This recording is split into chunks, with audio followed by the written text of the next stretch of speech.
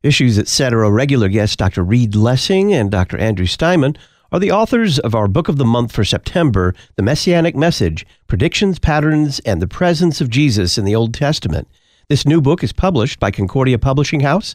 Their phone number, 1-800-325-3040, or learn more about the Messianic Message at issuesetc.org. Study the Old Testament through a Christ-centered lens with the Issues, Etc. book of the month, The Messianic Message.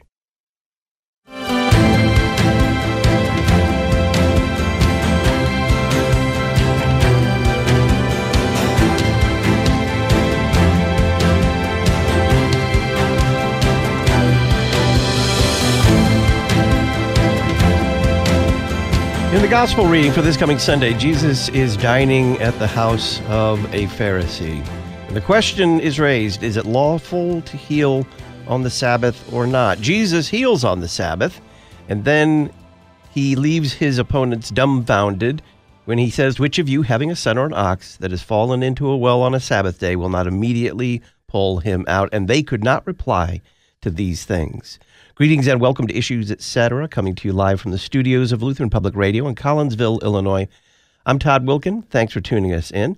We'll be looking forward to Sunday morning, according to the one-year lectionary, that the healing of the man on the Sabbath and several parables Jesus tells. Emily Osmet will join us after that from the Susan B. Anthony list. We'll discuss with her the rebranding of NARAL, the National Abortion Rights Action League. And Pastor Chris Roseborough joins us for This Week in Pop Christianity. Kurt Landry is making Rosh Hashanah prophecies. They don't make much sense, but he's making them nonetheless. Pastor Peter Bender is our guest. He's pastor of Peace Lutheran Church in Sussex, Wisconsin, and director of the Concordia Catechetical Academy. Peter, welcome. Good to be with you, Todd. The gospel reading for this coming Sunday, which we'll get to in time, ends with whoever humbles himself will be exalted, and whoever exalts himself will be humbled. That is a kind of absolutely countercultural in today's America, isn't it? Yeah, it sure is. What the church proclaims in preaching the gospel is a message which is completely countercultural, and frankly, Todd, it has been so since the fall into sin. Since the fall into sin, every human religion, which is finally and ultimately a religion that worships itself and its own works, is constantly exalting itself to God. As the Lutheran confessions say, worship according to the law is to present our gifts to God. And you can extend that. Worship according to the law is to offer our gifts to whatever deity we have fashioned for ourselves. And of course, we're at the heart of that deity, our old Adam, its sinful nature, and it's always exalting itself, exalting its works, its position, its power, its authority, and so forth. And so to be humbled, to be brought to contrition and repentance for our sin just flies in the 180-degree opposite direction of what we are according to our sinful nature since the fall into sin. So it's not just countercultural today, it has been since the fall into sin. This is where I would say, and this gospel is an interesting gospel when we get to it, divided into three parts. And at first hearing, it doesn't seem to relate. What does the first part about the healing on the Sabbath, the man with dropsy, have to do with this wedding feast and a great banquet and the seat of honor and so forth? But I'd sort of like at the outset to kind of condense it down into this theme. Number one, Christ exalts us and seats us in the place of honor. And of course, we don't deserve it. We're sinners. We have not merited it. But that's what Christ does. And then secondly, the humility of faith in Christ that receives this honor and exaltation in the gospel is characterized by contrition and repentance, by a listening ear to God's word, by total deference to Him. It receives Christ's healing, and it rests in that healing as a gift of His grace that we don't deserve. And because of that, it never exalts itself over a fellow sinner.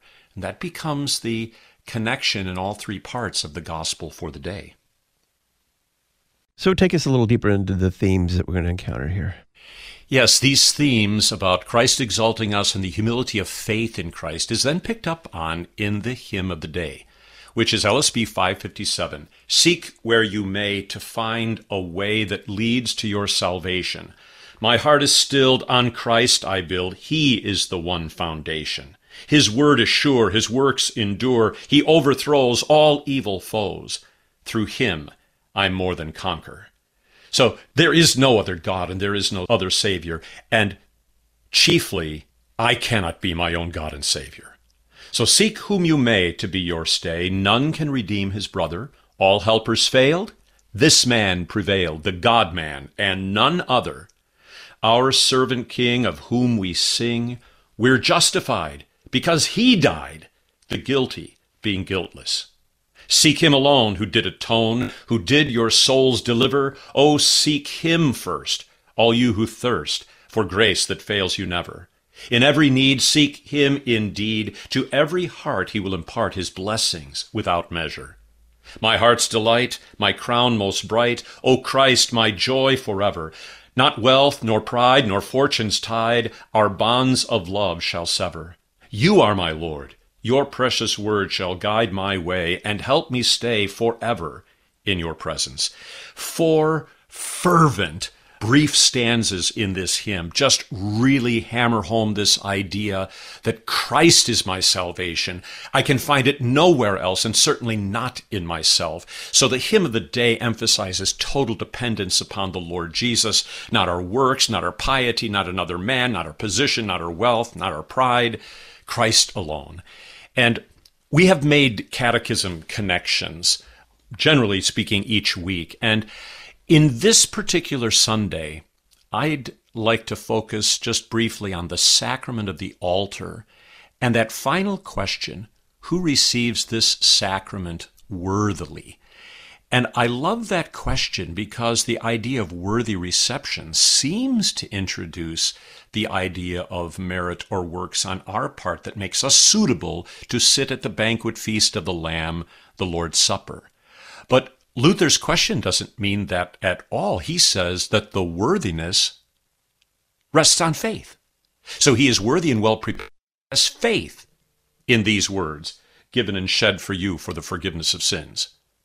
But anyone who does not believe these words or doubts them is unworthy and unprepared, for the words for you require all hearts to believe. So there's the humility of faith. Our faith, the object of our faith as Christians, is entirely in Christ and in his grace. And then we can move in the catechism to the Christian questions with their answers that we often don't pay much attention to, but it's really wonderful. If you're going to talk about the Lord's Supper, you can bring in some of the material from the Christian questions and their answers, which is the 4th and final section in Luther's Catechism. And just a couple of the questions there. Number 16 asks, why should we remember and proclaim his death? And the answer given, first, so we may learn to believe that no creature could make satisfaction for our sins. Only Christ, true God and man, could do that. So there's a smashing, a condemnation of any notion that we are worthy on the basis of our works. Second, so we may learn to be horrified by our sins and to regard them as very serious. Third, so we may find joy and comfort in Christ alone and through faith in him be saved. So there's that Christ exalts us to the seat of honor. Faith is fixed totally upon Jesus. It echoes the same thing in the hymn of the day, seek where you may to find your way. Question 18 in the Christian questions and answers asks, why do you wish to go to the sacrament? And the answer Luther gives is, that I may learn to believe that Christ, out of great love, died for my sin, and also learn from him to love God and my neighbor. And so when you consider the Pharisees that Jesus ate with, and this leader of the Pharisees who invited him to dinner in the gospel for the day, he didn't believe this, that Christ loved him and died for him, that he even needed that salvation for his sin. And because of that, he also didn't love God or the neighbor rightly. And then you could go into question number 20. What should admonish and encourage a Christian to receive the sacrament frequently? And Luther gives an answer that is lovely here. The command and the promise of Christ the Lord. So I'm not worthy except he says, come. And then he promises me, this is my body and blood, given and shed for you for the forgiveness of sins. And what should you do if you're not aware of this need? That's the final question, and you have no hunger and thirst. And then it's a threefold answer. The first one focuses on our flesh, our sinful flesh, which presents our need for Christ and his saving gospel in the sacrament. Secondly, the world around us. And then finally, Satan himself who attacks us. So to such a person, no better advice can be given than this. First, he should touch his body to see if he still has flesh and blood. Then he should believe what the scriptures say of it in Galatians 5 and Romans 7. Second, he should look around to see whether he is still in the world and remember that there will be no lack of sin and trouble, as the scriptures say. Third, he will certainly have the devil also around him, with his lying and murdering day and night will let him have no peace within or without, as the scriptures picture him in John 8 and 16 and so forth. So I think that's a good place to go in the catechism for this Sunday, and particularly in connection with the gospel for the day, and then the invitation of the gospel to place the entirety of our confidence in Christ Jesus. How is the collect for the day fitting in? The collect reads this way: Lord, we implore you, grant your people grace to withstand the temptations of the devil, and with pure hearts and minds to follow you, the only God, through Jesus Christ, your Son, our Lord, who lives and reigns with you in the Holy Spirit, one God, now and forever. Amen. I have often taught that at the heart of the devil's temptation is this lie. You cannot trust God. He doesn't love you. He doesn't care for you. And variations on that theme. God cannot be trusted. That's at the heart of all temptations. And this is true. But when we fall prey to the devil's temptation, it turns us into the same self-centered, self-righteous, and condescending arrogance of the beings of the devil and his demons. In other words, it turns us into what he is like. And we certainly see that in the scribes and Pharisees, who, because they worshipped themselves, they had no compassion and mercy for others. So they were bent in upon themselves. So the collect says, grant your people grace to withstand the temptations of the devil, and with pure hearts and minds to follow you, the only true God. That is to say, to follow Christ, to follow his gospel, to follow his mercy, to follow his self-giving compassion, to follow his capacity to deny himself in service to the unworthy and the undeserving. So the self-righteous will never put themselves in service to the unworthy or their fellow sinner, because, frankly, they simply do not live by the gospel. They don't believe they need the gospel. They rather live by the law. So the collect for the day actually prays for what we have cited as our theme. Christ exalts us to the place of honor by his grace. And to receive this honor is to receive it in contrition and faith that never exalts itself over another. The introit is a section in selected verses from Psalm 119. And Psalm 119 is that very lengthy psalm that extols the gift, the life-giving character, the beauty, the all-encompassing sufficiency of God's Word. So many different words are used within the psalm that refer to God's Word, like statutes and commandments and testimonies and so forth. And so after confessing one's sin, then we pray the introit as we, under the mantle of Christ's forgiveness, his justification, we enter into the presence of the Lord, praying this introit: Righteous are you, O Lord, and right are your just decrees. Deal with your servant according to your steadfast love, and teach me your statutes. Blessed are those whose way is blameless, who walk in the law of the Lord. Blessed are those who keep his testimonies, who seek him with their whole heart. Oh, that my ways may be steadfast in keeping your statutes. Then I shall not be put to shame, having my eyes fixed on all your commandments. Glory be to the Father, and to the Son, and to the Holy Spirit. It is true that the Lord God is just and righteous. And for us as Christians, that justice of God and that righteousness of God is finally and ultimately expressed in the death of Christ for the sins of the world as atonement for sin and in fulfillment of the law. And when we hear the absolution, we are hearing that we are justified, declared righteous by grace alone, through faith in Christ alone. So it is true that the Lord God is just and righteous, but if he does not deal with us according to his steadfast love, as the introit psalm indicates, we've no hope. So the Christian who believes in Jesus is also the person who, by a miracle of God's grace, desires to be taught the Lord's word. That's what happens. We're called to contrition and repentance. We confess our sin. We receive the absolution. And there is born in us, together with that faith in the Lord Jesus, a desire to be taught by the Lord, to be taught his word, to learn the Lord's statutes, to walk in the law of the Lord, to keep his testimonies, to seek him with his whole heart, etc. And that this desire to walk in the Lord and to keep his word is a battle, a struggle against our sinful nature, is why we pray such prayers as this introit. In other words, the Christian is sometimes, I don't have that desire. Of course, that's the old Adam at work. And so you have a troubled conscience because you don't always feel this free and unbridled yearning and desire for God's word. Yeah, of course, that's why we pray an introit psalm like this. The absolution of the Lord that we receive prior to praying the introit is what gives us the desire to pray for the Lord to teach us and to deal with us according to his steadfast love.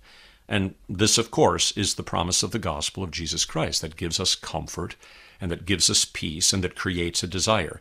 The battle that rages within between faith and unbelief notwithstanding, it's why we pray these prayers. We have the desire, yet we don't find the strength of ourselves, so we cry out to the Lord, and he hears our prayers, and he gives us a love for his word, and he comforts and strengthens us by it.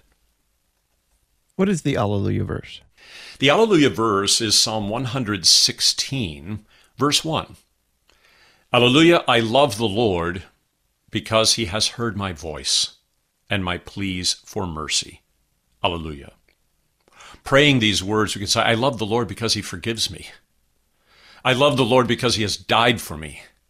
I love the Lord because when I had no strength of my own, I couldn't save myself, he reached out and picked me up out of the mire. He forgave my sin. He justified me. So Psalm 116, verse 1 echoes the New Testament themes like we love him because he first loved us. And that love of God in Christ with which he loves us is the love based upon the merits of Jesus and not upon our own merits. And that's what gives the ultimate comfort and ground of comfort. So we enter into the hearing of the gospel for the day under this banner, my Lord hears my pleas for mercy. This is why I love him. He honors me, though I do not deserve it. And he seats me in the seat of honor at the feast of salvation. Alleluia. Pastor Peter Bender is our guest. We are looking forward to Sunday morning, according to the one-year lectionary, and the gospel reading in Luke chapter 14 is straight ahead.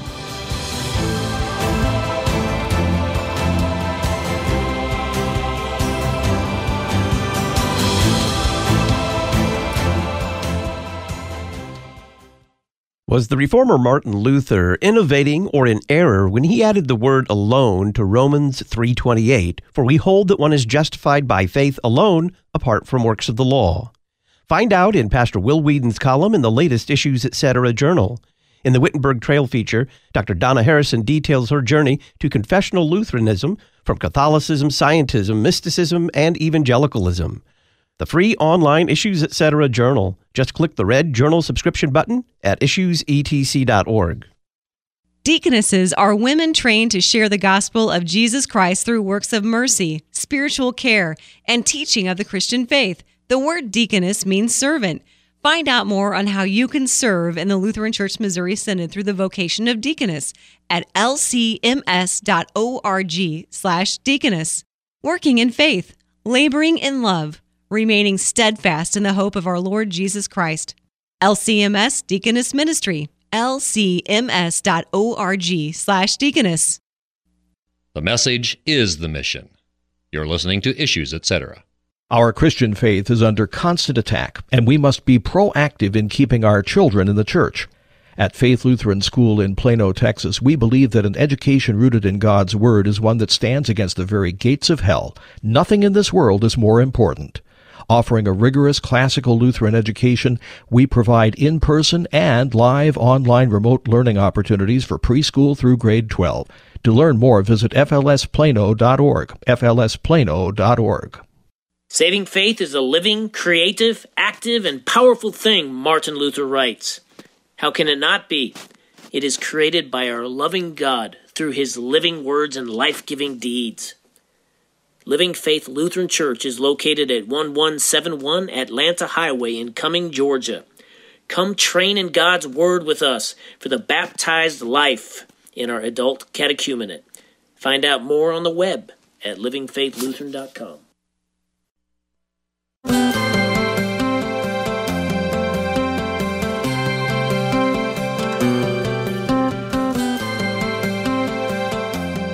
Welcome back to Issues, Etc. I'm Todd Wilkin. We are looking forward to Sunday morning. According to the one-year lectionary, Pastor Peter Bender is our guest, director of the Concordia Catechetical Academy. We come to the Holy Gospel, Luke chapter 14, verses 1 through 11. One Sabbath, when Jesus went to dine at the house of a ruler of the Pharisees, they were watching him carefully. And behold, there was a man before him who had dropsy. And Jesus responded to the lawyers and Pharisees, saying, "Is it lawful to heal on the Sabbath or not?" But they remained silent. Then he took him and healed him and sent him away. And he said to them, "Which of you, having a son or an ox that has fallen into a well on a Sabbath day, will not immediately pull him out?" And they could not reply to these things. Now he told a parable to those who were invited when he noticed how they chose the places of honor, saying to them, "When you are invited by someone to a wedding feast, do not sit down in a place of honor, lest someone more distinguished than you be invited by him. And he who invited you both will come and say to you, 'Give your place to this person.' And then you will begin with shame to take the lowest place. But when you are invited, go and sit in the lowest place, so that when your host comes, he may say to you, 'Friend, move up higher.' Then you will be honored in the presence of all who sit at table. For everyone who exalts himself will be humbled, and he who humbles himself will be exalted." He said also to the man who had invited him, "When you give a dinner or a banquet, do not invite your friends or your brothers, or your relatives or rich neighbors, lest they also invite you in return and you be repaid. But when you give a feast, invite the poor, the crippled, the lame, the blind, and you will be blessed, because they cannot repay you, for you will be repaid at the resurrection of the just." This is the gospel of the Lord. Now, Todd, in our discussion of this gospel from Luke chapter 14, it's a gospel that appears right before chapter 15 that includes the parables told against the Pharisees who objected to Jesus receiving sinners and eating with them. And this context then is not unimportant. But we'll divide our discussion of the gospel into three parts. Number one, the healing of the man with dropsy on the Sabbath. Number two, the parable of honor at a wedding feast. And number three, the church's call from Christ to invite the poor, the crippled, the lame, and the blind to Christ because they cannot repay us for Jesus' mercy. All right, so the first part, the healing of the man with dropsy on the Sabbath, or perhaps we should use Jesus' own question in that section to the Pharisees. Is it lawful to heal on the Sabbath or not? Now, we might ask the question first, what is dropsy? Out of all of the maladies mentioned in the Gospels, this is probably the most peculiar. And most take this to be basically edema, the body tissues filling up with fluid. Sometimes in biblical times it was associated with the malady of immorality. But that's his malady. He's ballooning up. Maybe he had congestive heart failure. His legs or his arms were filling up with fluid. The text makes clear that Jesus had been invited to dinner by a ruler of the Pharisees for the express purpose of attempting to trap him in a violation of their Sabbath laws. Remember, for the Pharisees and those who trusted in their own works for salvation, the Sabbath was about the work of not working. Now, let me repeat that again. The Sabbath for them was about the work of not working. So they made a work out of not working. And under this schema, any work was therefore sinful done on the Sabbath. And really, they missed the entire point of the Sabbath. That's why Jesus says, is it lawful to heal on the Sabbath or not? The religion of the Pharisees turned everything into a work of their own, by which they would justify themselves before God, and this included the prohibition of work on the Sabbath. Jesus taught, not only in this gospel, but throughout his 3 years of ministry, the true meaning of Sabbath, which means rest. Sabbath is the rest, the peace, and the salvation that comes from the Lord working, there's that word work, working for you. That's where Sabbath rest comes from. So Jesus asks the question, is it lawful to heal on the Sabbath or not? Stunningly, the Pharisees remain silent. They will not answer. Why? Because they want to trap Jesus in his words and in his works and have something with which to accuse him. But if they accuse him, it will be on the basis of their works-righteous religion and not on the basis of the only true religion, which is the religion of grace. Well, the answer to Jesus' question is a resounding yes. It is lawful to heal on the Sabbath. And Jesus is the source of that healing, that rest, that peace, that salvation to which the Sabbath points. Remember the hymn of the day, seek where you may to find a way that leads to your salvation. My heart is stilled on Christ I build. He is the one foundation. His word is sure. His works endure. He overthrows all evil foes. Through him I more than conquer. So my heart is stilled, or my heart is at rest in Christ and on the basis of what he has done for me, his work for me, that I might rest in him.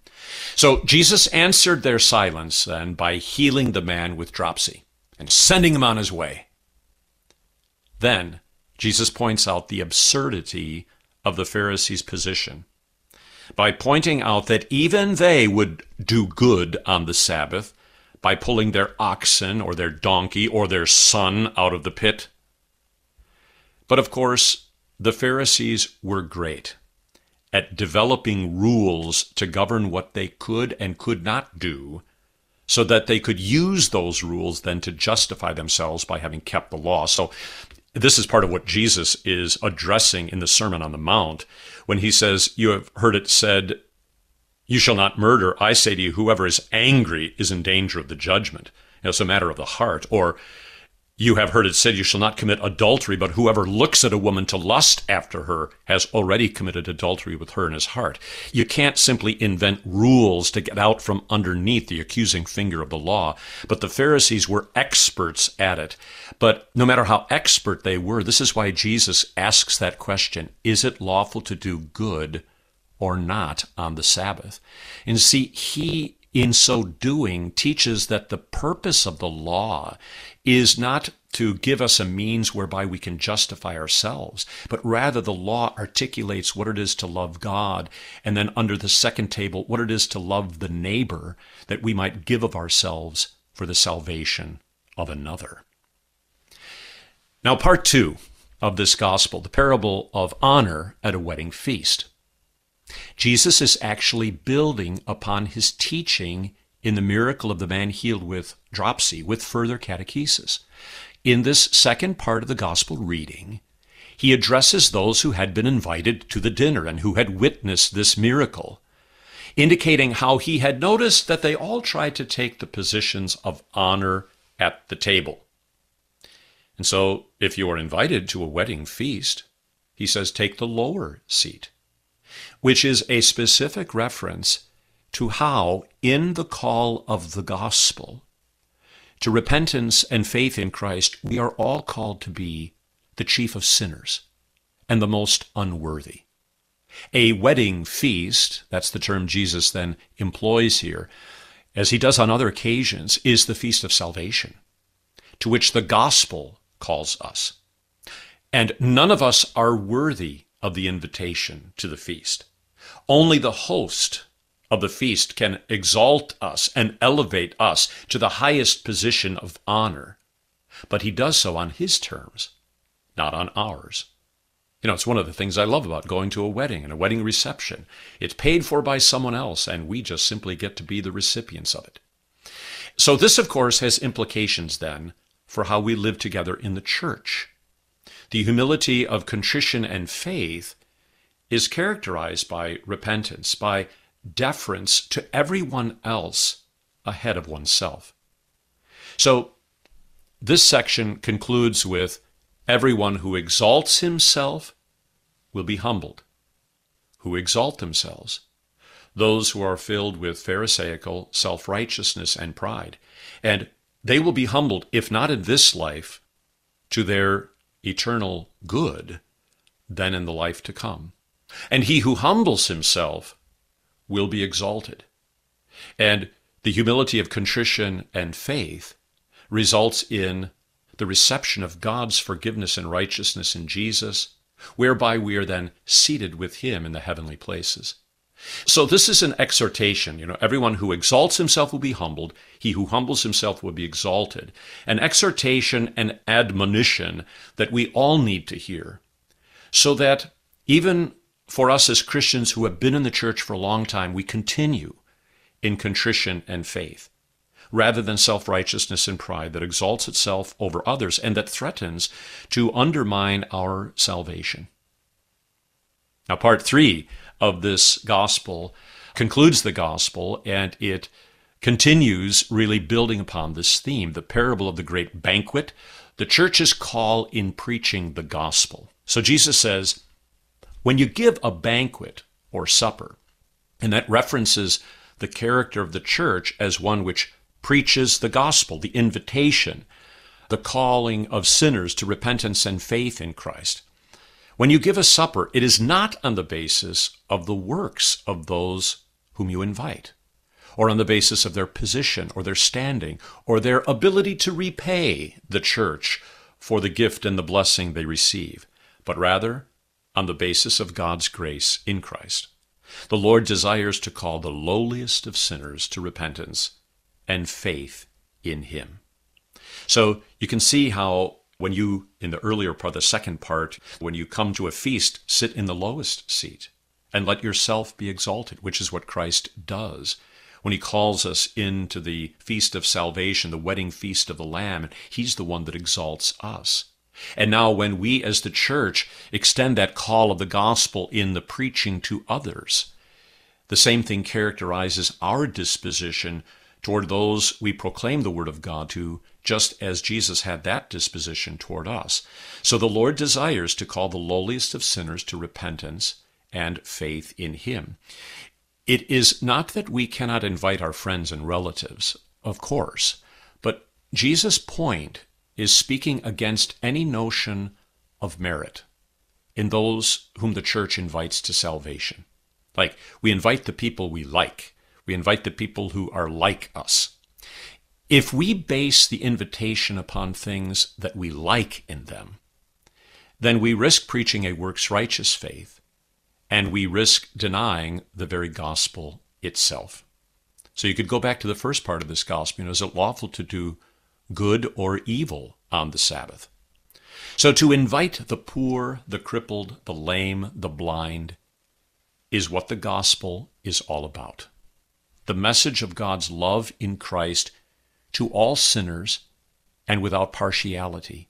And you can see here in Luke 14 then the continuation of this discussion in Luke 15 with the parables of the lost sheep and the lost coin and the prodigal son, parables that were occasioned by the objection of the scribes and the Pharisees. This man receives sinners and eats with them. So it's really all about the same theme. So invite the poor and the crippled, the lame and the blind, and you will be blessed because they cannot repay you. Isn't that wonderful? It highlights how the church and her members are blessed when sinners come to faith in Christ, because it underscores the grace of God which we ourselves have enjoyed and upon which we base our salvation.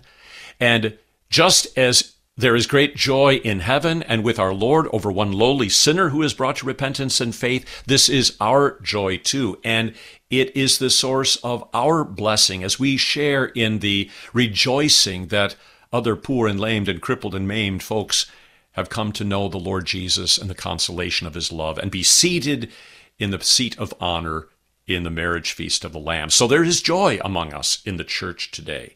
And our greatest joy is the same as the greatest joy in heaven when sinners come to repentance.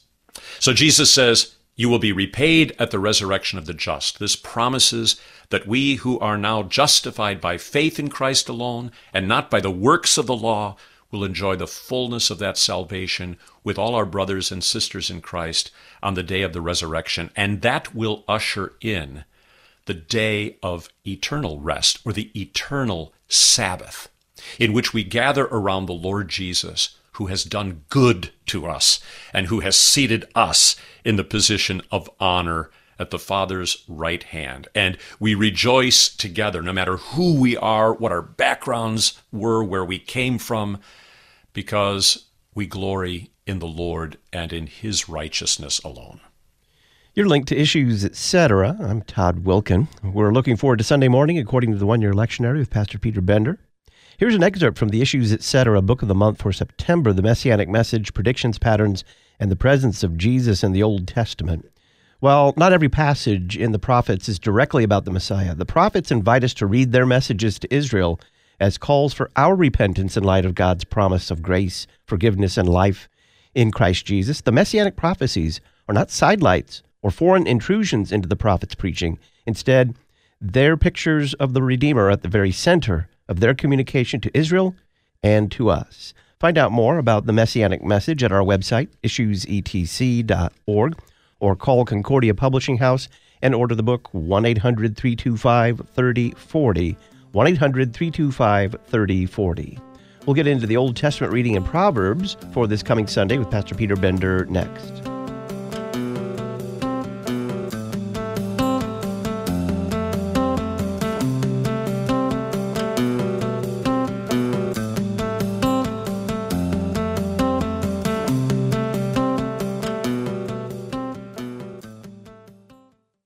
You can listen to our new audiobook, I Trust When Dark My Road, A Lutheran View of Depression. It's voiced by the book's author, Pastor Todd Peppercorn, and includes an introduction voiced by Pastor Matt Harrison, president of the Lutheran Church Missouri Synod. Just go to issuesetc.org, enter your email address, and we'll send you a link to the audiobook, I Trust When Dark My Road, A Lutheran View of Depression. Issuesetc.org, and enter your email address. The Gospels report Jesus saying some rather shocking things. For instance, in Luke 14, he tells his disciples, "If anyone comes to me and does not hate his own father and mother and wife and children and brothers and sisters, yes, and even his own life, he cannot be my disciple." How can Jesus say such things? What about some of the other more difficult teachings of Scripture? Do you have questions about them? Well, we answer many of these in the October issue of the Lutheran Witness. Pick up your copy today at cph.org/witness. The Lutheran Witness, interpreting the world from a Lutheran perspective. Luther Academy provides additional theological education for our mission partners around the world, specifically pastors who are asking for additional education but do not have the necessary resources in their own church bodies. By donating to Luther Academy today, you will be supplying food, housing, books, professors, and travel for Lutheran pastors who attend our conferences. To learn more about Luther Academy and how you can donate today, visit lutheracademy.com. lutheracademy.com. Teaching your student to read should not be complicated. Memoria Press's phonics uses common sense and the classical approach with their First Start Reading program for the most effective and efficient way to teach your child how to read. If you're interested in learning more, visit them at memoriapress.com and use the coupon code LPR24 at checkout. Memoria Press, saving Western civilization one student at a time. Casting Christ's net on the Internet. You're listening to Issues, Etc. You may be one of those pastors who need to be refreshed and refueled because of your parish ministry Issues, etc. regular guest, Dr. Charles Gieshen. Concordia Theological Seminary has a wonderful program, not only in continuing education during the summer, but in a advanced study program called the Doctor of Ministry. And it's a very practical program because it focuses on congregational ministry. It incorporates biblical theology with the ministry of the congregation. It's also very accessible for pastors, and it's also affordable. You can major in pastoral care and leadership, teaching and preaching, or mission and culture. And we pray that pastors will take advantage of this program. Learn more about the Doctorate of Ministry program at ctsfw.edu or by calling 1-800-481-2155. Concordia Theological Seminary, Fort Wayne, Indiana.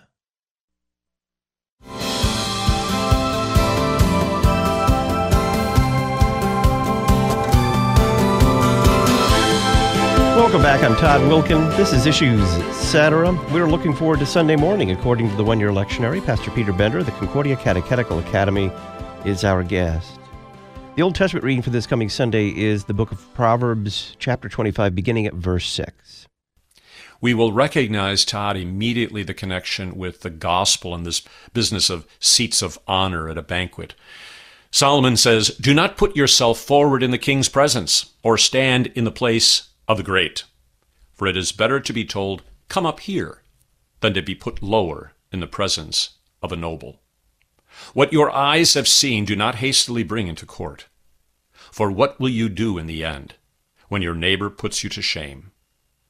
Argue your case with your neighbor himself, and do not reveal another's secret, lest he who hears you bring shame upon you, and your ill repute have no end. A word fitly spoken is like apples of gold in a setting of silver. Like a gold ring or an ornament of gold is a wise reprover to a listening ear. Like the cold of snow in the time of harvest is a faithful messenger to those who send him. He refreshes the soul of his masters. Like clouds and wind without rain is a man who boasts of a gift he does not give." This is the word of the Lord. So the Old Testament reading is obviously chosen to pair with the gospel for the day. It condemns all self-justifying words, and it extols what I like to call the listening ear of contrition and faith that receives the Lord's word in the Lord's way. It connects with the humility and exaltation theme from the gospel at the beginning of the reading. Do not put yourself forward in the king's presence, or stand in the place of great honor, for it is better to be told, "Come up here," than to be put lower in the presence of a noble. And that's what God does. You know, if we can take another story from Luke, the parable of the Pharisee and the tax collector. The Pharisee says, "I thank God I'm not like other sinners and not like this tax collector. I do this, I do that, I do this." He is exalting himself to the place of honor. And the tax collector beat his breast and would not so much as raise his eyes to heaven, but simply said, "God, be merciful to me, a sinner." And the absolution is really in this reading from Proverbs. You know, come up here. Come up here to the place of honor. But it is an invitation to come to the place of honor on the basis of forgiveness that was unearned and undeserved. What are the gradual in the psalm? The gradual is Psalm 33, verse 12 and verse 6. "Blessed is the nation whose God is the Lord, the people whom he has chosen as his heritage. By the word of the Lord the heavens were made, and by the breath of his mouth all their host." So the nation is blessed, according to Psalm 33, whose God is the Lord, precisely because such a nation would disavow putting itself in the position of honor or lordship, but would give total deference to the Lord. So that all of existence is dependent upon the word and spirit of our God is here contained in the gradual. By the word of the Lord the heavens were made, and by the breath of his mouth all their host. And it means that we are all, no matter who we are, from the greatest of kings to the lowest of the low, We are all in the position of being humble receivers rather than lords of our own destiny and future. If the gradual is not used from Psalm 33, Psalm 2 is the psalm for this Sunday. Verse 11 is the antiphon. Serve the Lord with fear, rejoice with trembling. Why do the nations rage and the peoples plot in vain? The kings of the earth set themselves, and the rulers take counsel together against the Lord and against his anointed, saying, Let us burst their bonds apart and cast away their cords from us. He who sits in the heavens laughs. The Lord holds them in derision. Then he will speak to them in his wrath and terrify them in his fury, saying, As for me, I have set my king on Zion, my holy hill. I will tell of the decree, the Lord said to me, You are my son. Today I have begotten you.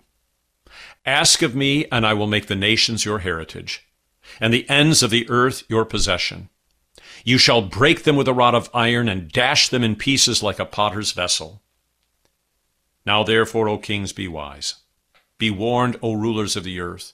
Serve the Lord with fear and rejoice with trembling. Kiss the Son, lest he be angry, and you perish in the way, for his wrath is quickly kindled. Blessed are all who take refuge in him. Glory be to the Father, and to the Son, and to the Holy Spirit. Serve the Lord with fear and rejoice with trembling. The Augsburg Confession says that the highest worship of God in all of the gospel is the desire to receive the grace and the mercy and the forgiveness that our Lord Jesus Christ comes to give, as opposed to the worship according to the law where we're presenting our works to God. And that's what this antiphon is referring to. Serve the Lord with fear. Rejoice with trembling before him, like the tax collector who beat his breast, God, be merciful to me, a sinner. And to serve the Lord is to desire his love and forgiveness more than anything else. Now, the nations rage against this. The nations rage against Christ, the Lord's anointed, because the world hates the gospel, pure and simple. The world hates the message of God's love in Christ. The world hates the notion that our works are filth. What do you mean? That there is salvation only in the righteousness of Christ. What do you mean? I am righteous. That's what the world believes, and it has made a god out of itself. It is why the world hates Christ and the message of the gospel. So this psalm promises persecution for the church. It's linked to how Jesus was hated and persecuted even unto death, and the same thing will happen to us. It promises persecution for the church which adheres to the gospel of God's grace rather than the false piety of the works-righteous Pharisees. Pastor Peter Bender is our guest. He's helping us look forward to Sunday morning according to the one-year lectionary, and the epistle for the coming Sunday in Ephesians 4 is next.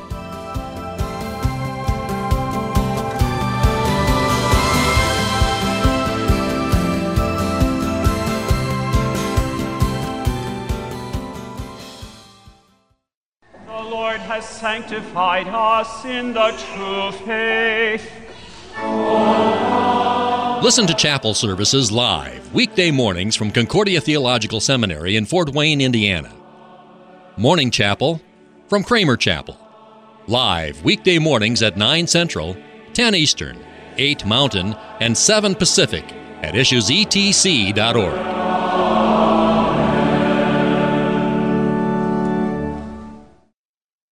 There are at least two ways to see the Messiah's presence in the Old Testament. The chief would be the Lord's messenger. Dr. Reed Lessing, co-author of the Issues, Etc. book of the month for September, The Messianic Message, Predictions, Patterns, and the Presence of Jesus in the Old Testament. The second way we see the presence of Jesus in the Old Testament would be through God's glory.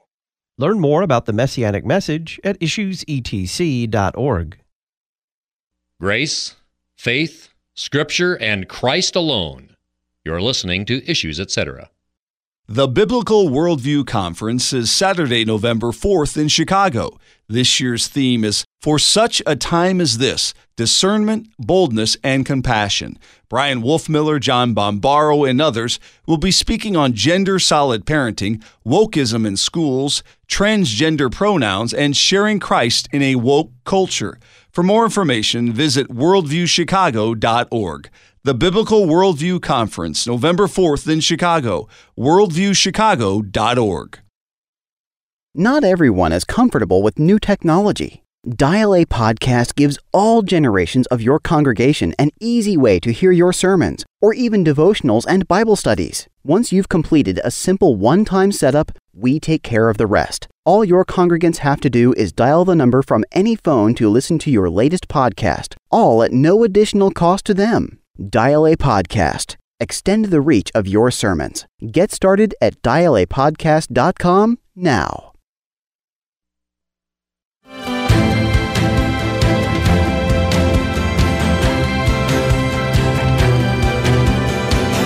Welcome back to Issues, Etc. I'm Todd Wilkin. Pastor Peter Bender is walking us through the propers for this coming Sunday as we look forward to Sunday morning according to the one-year lectionary. Peter, the epistle is Ephesians 4, beginning at verse 1. A short epistle. Paul says to the church at Ephesus, I, therefore, a prisoner for the Lord, urge you to walk in a manner worthy of the calling to which you have been called, with all humility and gentleness, with patience, bearing with one another in love, eager to maintain the unity of the Spirit and the bond of peace. There is one body and one Spirit, just as you were called to the one hope that belongs to your call. One Lord, one faith, one baptism, one God and Father of all, who is over all and through all and in all. This is the word of the Lord. Thanks be to God. So does this epistle give all honor and glory to the Lord and take none for ourselves? Absolutely. Paul begins this by saying he is a prisoner for the Lord. What does it mean? I'm a prisoner to the gospel. I'm yoked to the gospel. And he is happy to be such a prisoner, chained to the gospel of Christ, which he is not only called to preach, but which is the source of his salvation. This man who had formerly been a persecutor, an insolent man who hated the name of Jesus and who persecuted to the death those who confessed the name of Jesus, now he is chained as a prisoner to this gospel. Thanks be to God, it is the source of his life and the basis for what he does in his ministry as an apostle. I urge you to walk in a manner worthy of the calling. To walk is the language of faith. Go and make disciples of all nations. It is the language of discipleship that follows the Lord Jesus. And when he talks about a manner worthy of the calling to which you have been called, the call refers to the call of the gospel. You went into the third article of the Creed, I cannot by my own reason or strength believe in Jesus Christ my Lord or come to him, but the Holy Spirit has called me by the gospel. A manner worthy of this calling means that there should be no exaltation of ourselves as Christians against another, but rather that the gospel of God's grace in Christ is that which characterizes our walk of faith as Jesus' disciples. So the gospel received by faith then takes shape with all humility and gentleness, with patience, bearing one another in love, eager to maintain the unity of the Spirit and the bond of peace. And of course, where those things are lacking in us, it is the subject matter for contrition, repentance, for confession, absolution, for prayer to the Lord. Because in the church, there is no partiality. There is one body and one Spirit, just as you were all called to the one hope that belongs to your call, one Lord, one faith, one baptism, one God and Father of all, who is over all and through all and in all, to which we say with St. Paul in the church, to God alone be the glory. How would you summarize this coming Sunday in terms of law and gospel? Yeah, Todd, in preparing for this Sunday's discussion, it's a kind of Sunday that I had thought for a long time didn't have a lot of unity to it, and I've just seen great unity between the gospel for the day and all of the other propers. And in that vein, I think that the law must address Number one, all Pharisaical self-righteousness and pride in the church and among Christians that would exalt ourselves over others on the basis of any work or merit or qualification in us, that would cause us in any way to withhold the word of the gospel and the call to faith to other sinners. Number two, the law must address the refusal to reach out to all sinners.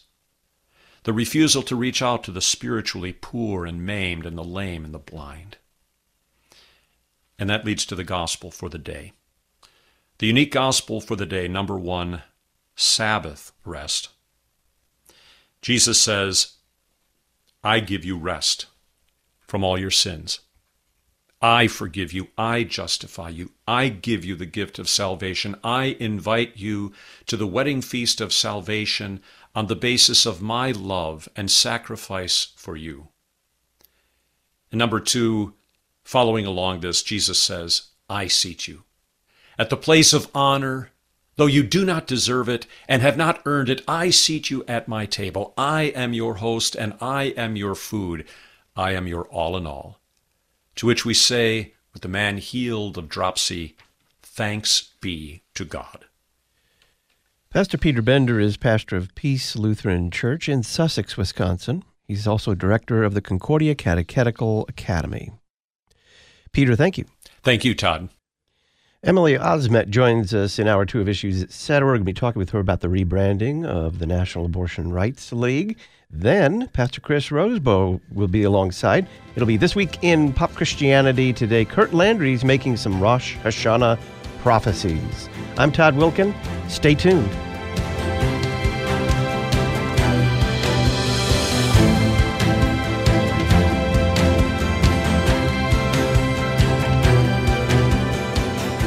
Listen weekday afternoons to Pastor Todd Wilkin and guests on Issues Etc. Issues Etc. is a listener-supported program. Your financial support is vital for the continuation and expansion of this worldwide outreach. Our mailing address, Issues Etc., P.O. Box 83, Collinsville, Illinois, 62234. Box 83, Collinsville, Illinois, 62234. You can also donate at our website, issuesetc.org. Issues Etc. is a production of LPR, Lutheran Public Radio.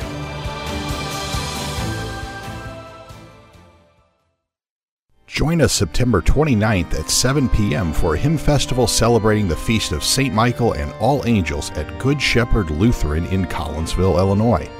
Hymn commentary will be provided by Pastor Will Whedon, host of the Word of the Lord Endures Forever podcast, along with organist Chris Lemker, orchestra, and choir. For more information or to register to sing in the choir, visit our website withangelsandarchangels.org.